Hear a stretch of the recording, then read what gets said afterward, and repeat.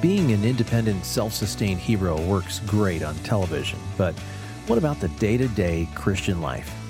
Hi, this is Him We Proclaim with Dr. John Fonville. Sometimes it feels like we're up against the whole world and our own selfish desires, and we drop the ball constantly. To top it off, there's this underlying social pressure within Christianity that you need to pull your own weight or sanctify yourself. Sound eerily familiar? Well, if you can relate to that, you'll appreciate the message today. It's from our Gospel Mystery of Sanctification series, and today's message is called The Christian Life is Not a Solo Effort. Here's part one. Just by way of introduction, let me just review for you what the goal of Walter Marshall. Walter Marshall was the 17th century Scottish pastor who wrote this book, or he preached a series of messages, 14 messages, that was later turned into a book called the Gospel Mystery of Sanctification. But listen to the goal of his messages that he preached, which became the book, the goal of the book. He says the goal of the book was to teach you how you can live out the way of life that the Bible calls holiness. To teach you how you can live out the way that the Bible calls a life of holiness, righteousness, godliness, obedience, and true religion. This is what God requires of you in his moral law, which he has summarized in the Ten Commandments, and particularly in the two great commandments of love to God and love to your neighbor. God has called us and requires of us. It's not an option. It's not a suggestion. We are called to love God and to love our neighbor, to keep his moral law. But what I want you to learn, and what Marshall wanted his people to learn, is that to live out this way of holiness and obedience, he wants you to live it out, and I want you to learn to live it out in a way that is pleasant and joyful, not oppressive and exasperated. At the end of his first chapter, this is what he said to his congregation. He says, "My prayer is that God will bless my effort to show you God's powerful way of holiness. I want to keep you and others from killing yourselves through failed attempts at holiness." How many of you feel like that? Right? You have tried, and you have tried, and you have tried, and you feel like you're killing yourself at these failed attempts at holiness. And he says, this is my desire for you, to keep you from killing yourself. He says, I hope that through my work, God will enlarge your heart to run in the way of his commandments with great cheerfulness, joy, and thanksgiving. And so how often do you feel like your Christian life is 2 steps forward and 3 steps back, right? How many of you have ever thought this? You know, I was doing so good, and what happened, right? You're just doing great, and all of a sudden you're thinking, golly, what just happened? If you've ever thought this, you're in good company, because the Apostle Paul thought this all the time. In Romans chapter 7, beginning in verse 15, listen to what he says. Now he is a justified believer who is in union with Christ. He is being sanctified. He has died with Christ. He has been buried with Christ. He has been raised with Christ. He's not condemned. All of these great, wonderful truths of the gospel, chapter 3, chapter 4, chapter 5, chapter 6 of the book of Romans. And then he comes to Romans chapter 7, and he says, despite all of this, he says, I was doing good. What happened? So listen to his confession. He says in verse 15, he says, for what I am doing, I do not understand. For I am not practicing what I would like to do. How many of you can raise your hand to that? He says, but I am doing the very thing I hate. That's the Apostle Paul, right? He says, listen, verse 19, he says, for the good that I will to do, I do not do, but the evil I will not to do, that I practice. He says, I find in the principle that evil is present in me, the one who wants to do good. For I joyfully concur with the law of God in the inner man. I love God's law with all my heart. I love it. I delight in it. I want to live it out. The problem is I just can't do it perfectly now. Right?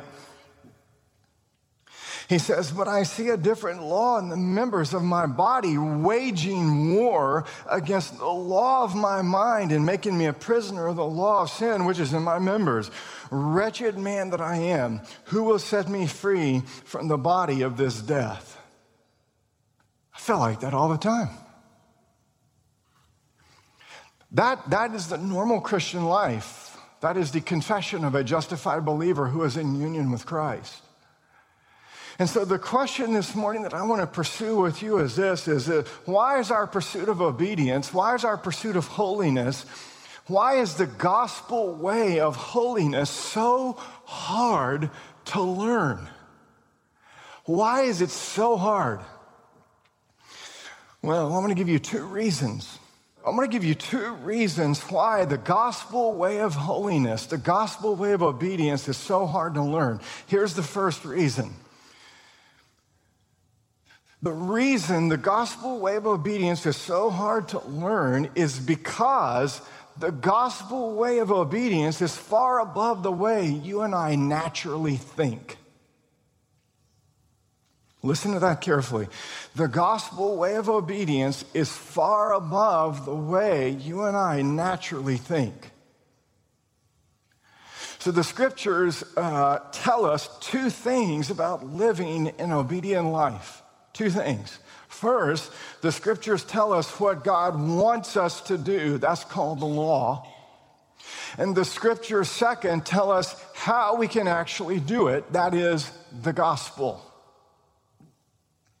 Now, let me ask you a question.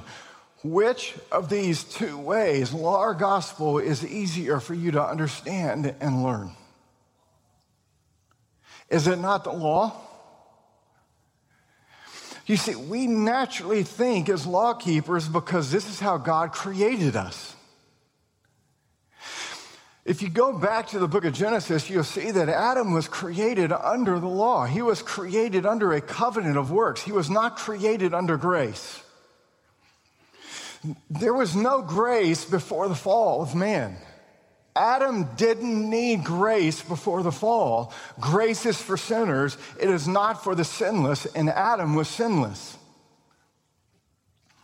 God created Adam, and he created man with the ability to succeed. He fashioned Adam and Eve in true righteousness and holiness, Paul says in Ephesians chapter 4, verse 24. Sin was not yet in the picture in the garden prior to the fall.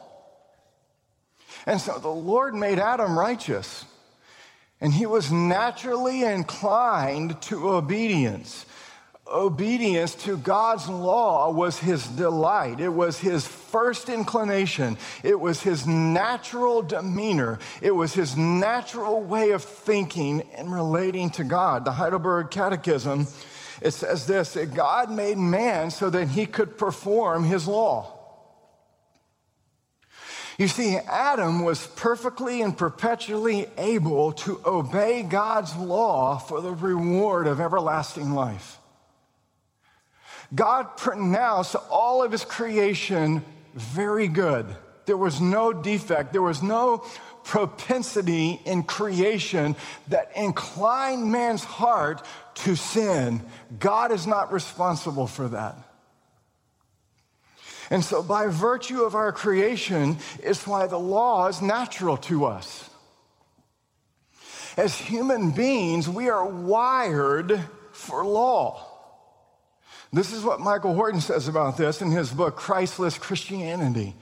He says, we come into this world ready for action.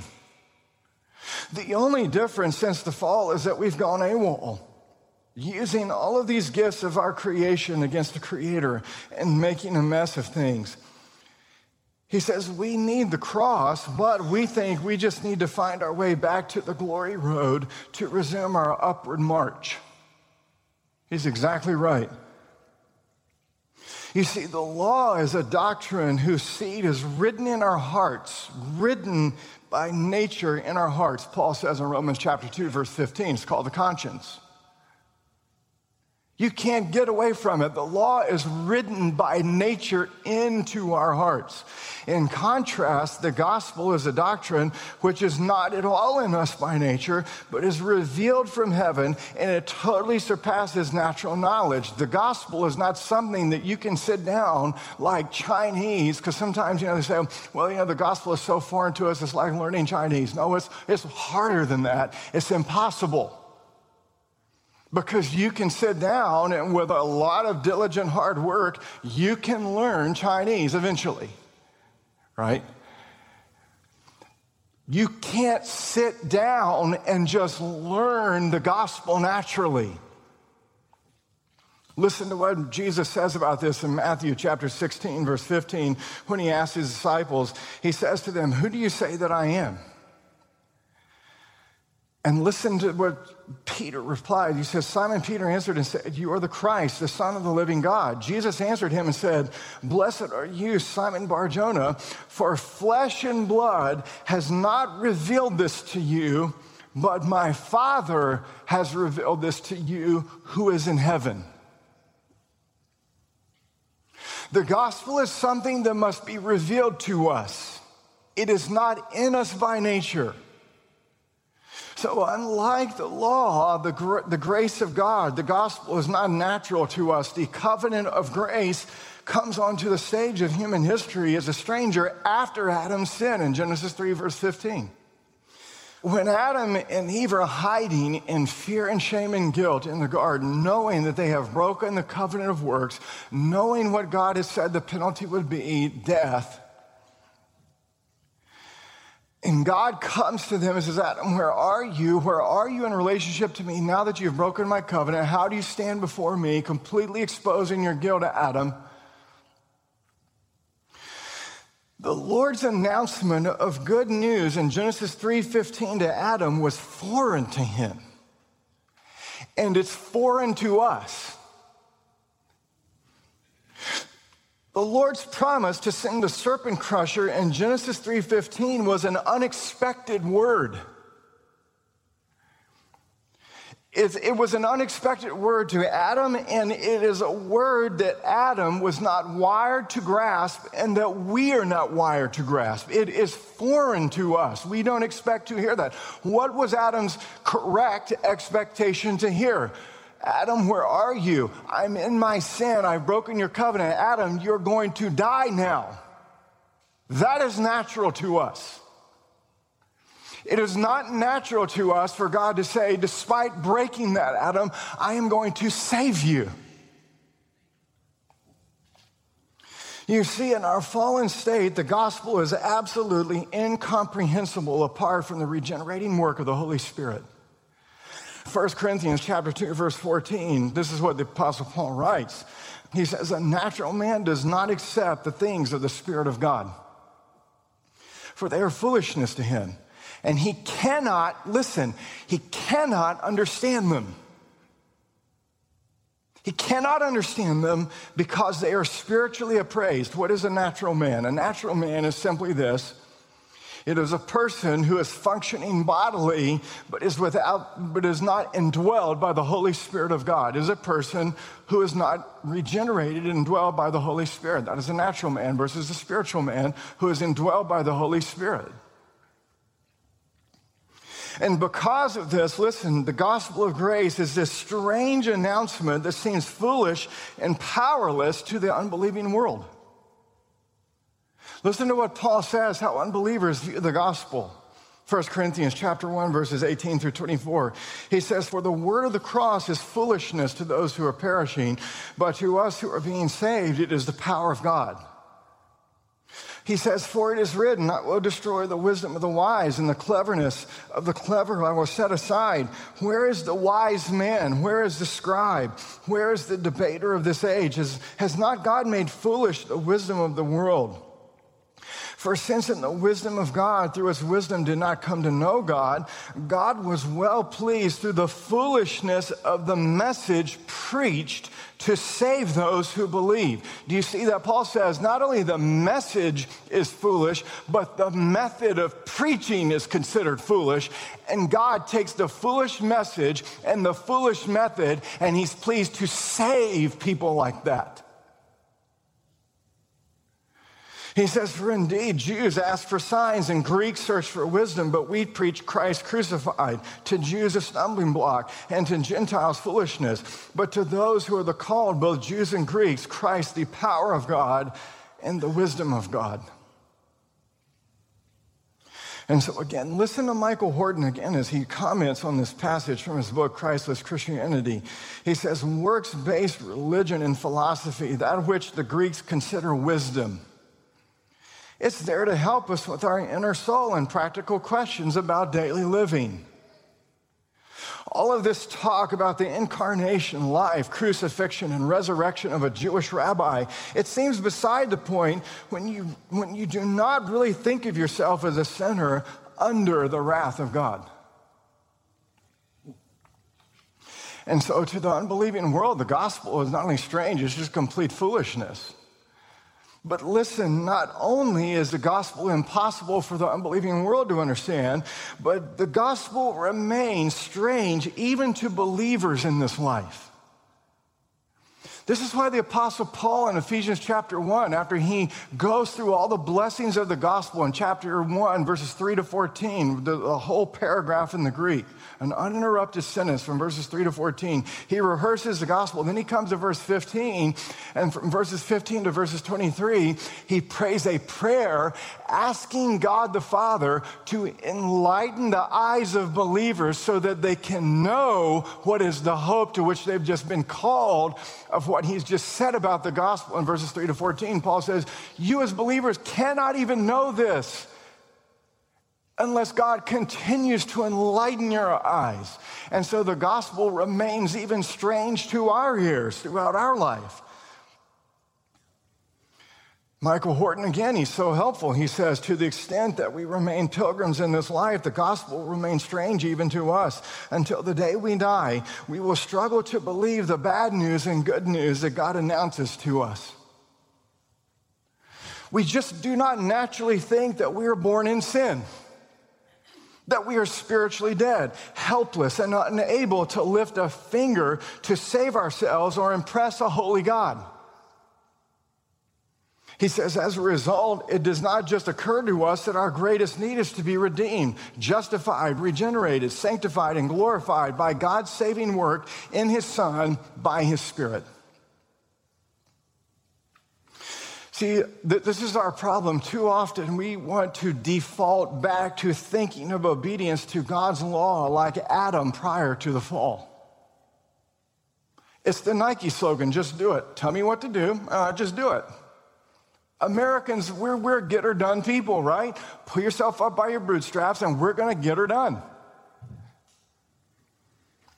You see, we still think we're like Adam prior to the fall, where God created Adam and Eve so that they could perform what God required of them in his law. But you see, Adam, the scriptures clearly teach that through the prompting of the devil by willful disobedience, robbed himself and all of his descendants, that is you and me, of this power to obey God's law now. And consequently, what has happened is that this gospel way of obeying God's law post-fall is very different. It is very far above the way you and I naturally think. Let me give you an illustration from church history about this. How many of you have heard of St. Augustine? Right? How many of you have heard of the heretic Pelagius? Right? Pelagianism. The most condemned heresy in the church is Pelagianism. Right? I believe it was 4 councils, it may have been more, but at least 4 church councils condemned Pelagianism. I mean, it is the most condemned heresy in the church. So back in the 4th and 5th century, Augustine was confronted by this British monk named Pelagius. And Pelagius confronted Augustine because he was very offended by something that Augustine had written. He had written in his Confessions a prayer, and here was the prayer. Give what you command and command what you will. Pelagius was offended by this, and he thought it was an outrageous thing to say, give what you command and command what you will.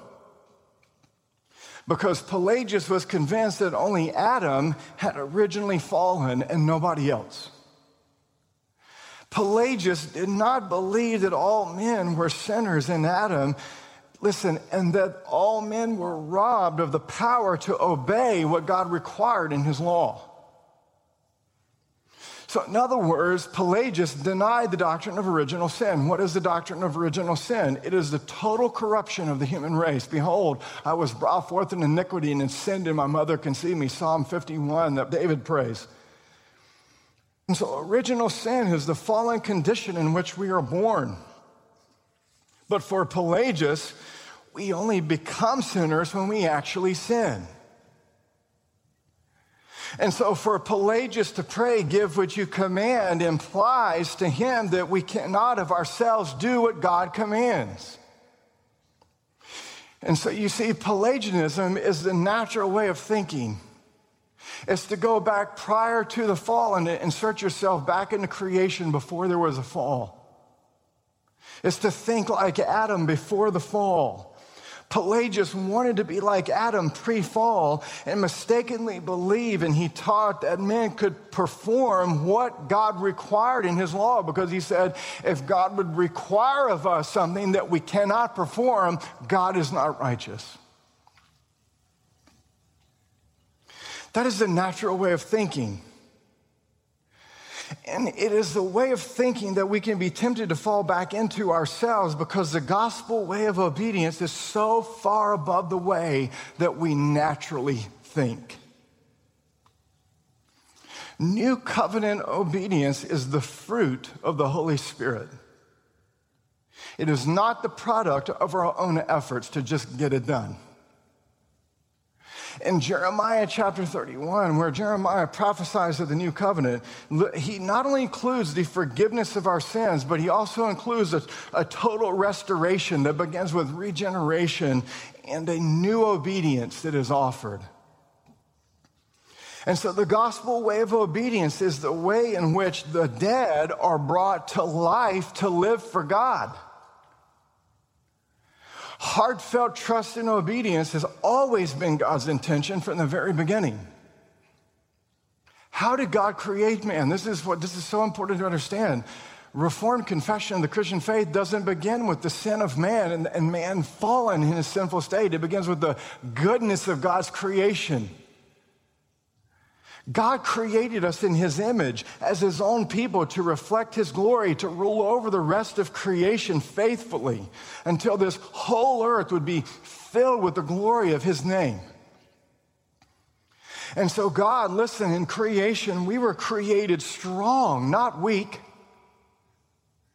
We were created faithful, not unfaithful. We were created righteous, not wicked. We were created God-centered, not self-centered. But then the fall, because of man's willful rebellion, the fall created this break, this fissure, this departure. In Adam, through the prompting of the devil, by his own willful obedience, he robbed himself and he robbed all of his descendants, that is you and me, of the power to perform what God required in his law. And here's the good news. The good news is that God, out of his love and mercy, would not stop until he completely restored his image in us. And so, through the gospel, the Holy Spirit brings us to life, making us a new creation. If anyone is in Christ, he is a what? New creation. The old things have passed away. Behold, the new things have come. Through the preaching of the gospel, the Holy Spirit creates faith in our hearts and he unites us to Christ. And Paul says, listen, who Christ has become for us. 1 Corinthians chapter 1, verse 30. Christ has become to us wisdom from God and righteousness and sanctification and redemption. And so in the announcement of the gospel, there's a twofold message of good news. There is the forgiveness of sins for Christ's sake. There is justification, just as if I have never sinned and just as if I've always obeyed perfectly. But then there's more good news. There's not just a forgiveness of my sins and the imputation of Christ's righteousness, but because Christ's life, death, burial, and resurrection are reckoned to us, the Holy Spirit is now working in us that obedience which God's law could never accomplish. And that's good news.